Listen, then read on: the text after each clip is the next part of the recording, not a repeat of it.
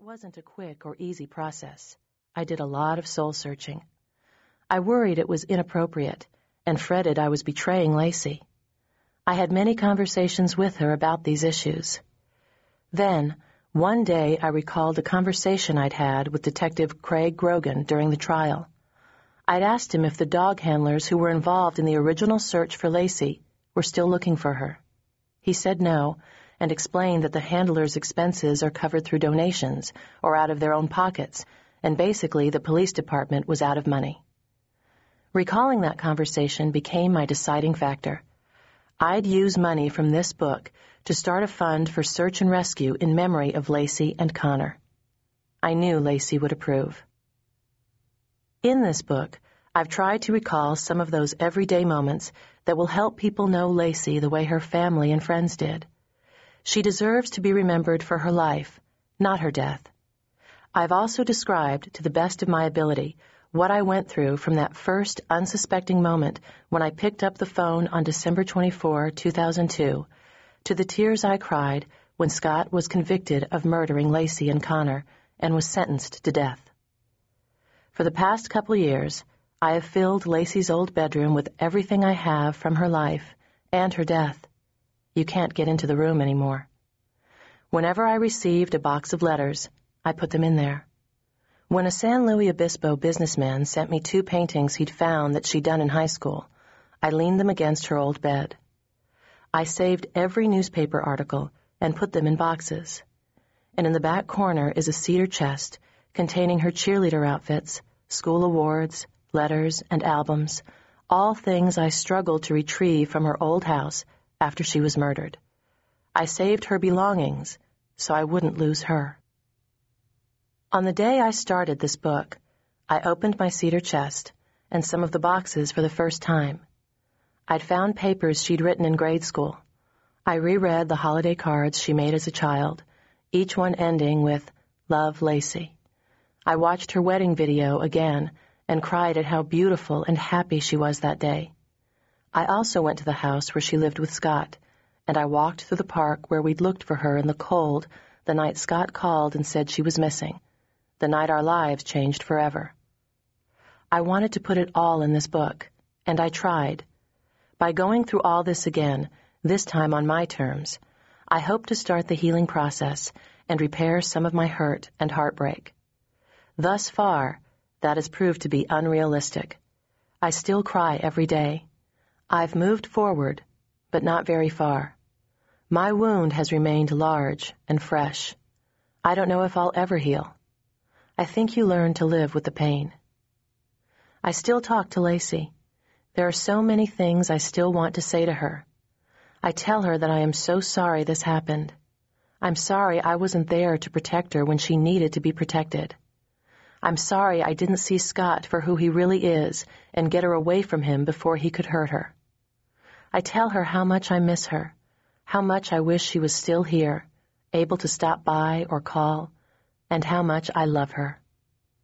I can't recall a single day since she disappeared when I haven't thought about her and cried.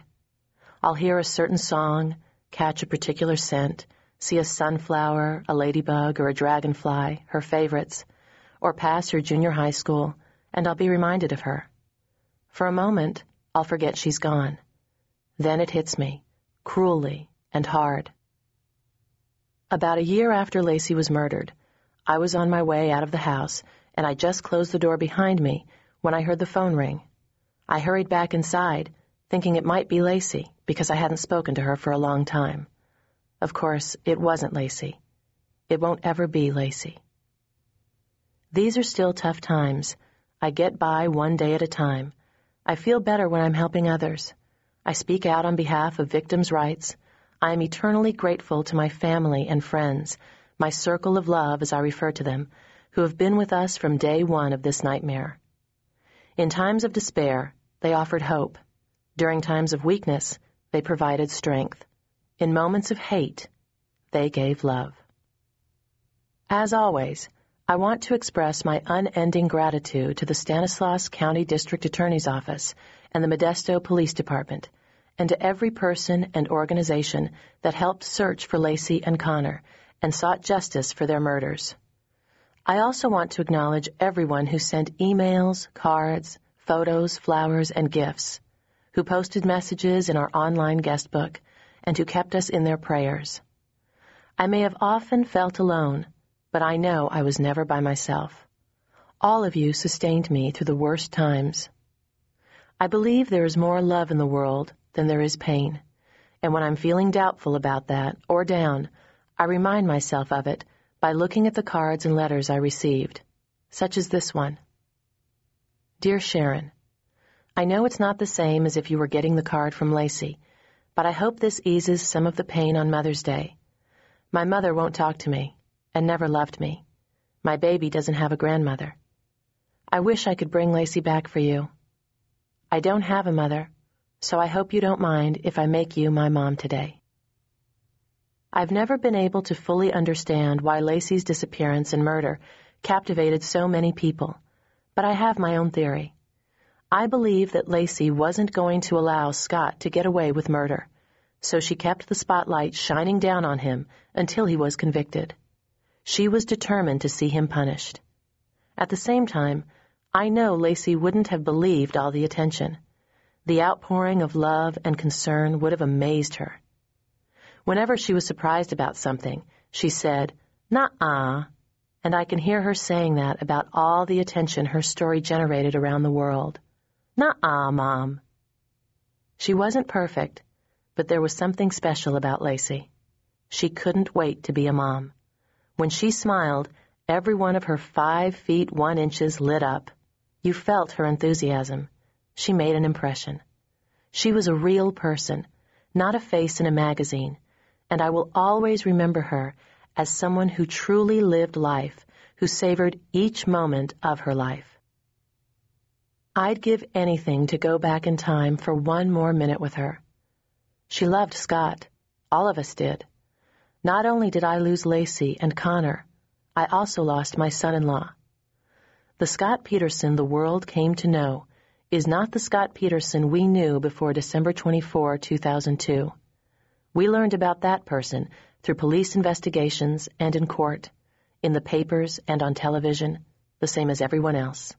Prior to that, he was different. All of us were. Part 1. Her Mother's Daughter. She'd want us to laugh and recall all of the good times we had with her. Brent Rocha, Laci's brother. Chapter 1. It was spring 2005, and I heard a sound at home that had been absent for a long time. Laughter. 2 of Laci's longtime girlfriends, Stacy Boyers and Lori Ellsworth, were at my dining room table. Both were in their late 20s, the same age Laci would have been. They were dressed casually, they looked nice, and they radiated a youthful glow. I marveled at how much life they had in them. I pictured them as little girls at that table doing homework, snacking on cookies, and giggling at which boys liked which girls. Now, they were reminiscing about Laci. I gave Lori a cold beer, put a glass of Chardonnay in front of Stacy, and took one myself. Soon they were telling Laci stories that made them laugh, especially the latest one. Stacy started to describe what they'd done at the cemetery, but abruptly cut herself off. Seeming alarmed, she looked at Lori and, while trying not to laugh, asked, "Should I tell her what we said today?" "Oh, my God," Lori said. "You can't." I looked around the table. There were 4 chairs and 3 of us. If Laci were in that 4th chair, she'd be the one most eager to hear what was making them laugh. I said exactly what Laci would have said to Stacy. "Go ahead, tell me." Stacy, whom I've known since she was 8, didn't require much coaxing, and neither did Lori once they got started. "Lori and I went to visit Laci today," Stacy said. "We were standing there, talking to her like we always do, catching her up with all the gossip. Then we were quiet for a moment, and I said to Lori, 'I know what's going on with her. I can hear Laci now knocking on her neighbor's casket saying, "Hello? Anybody in there? Who's there? I need to talk to somebody." As she said this, Lori was turning red from embarrassment. She was probably thinking, "Oh my gosh, how's Sharon going to take this?"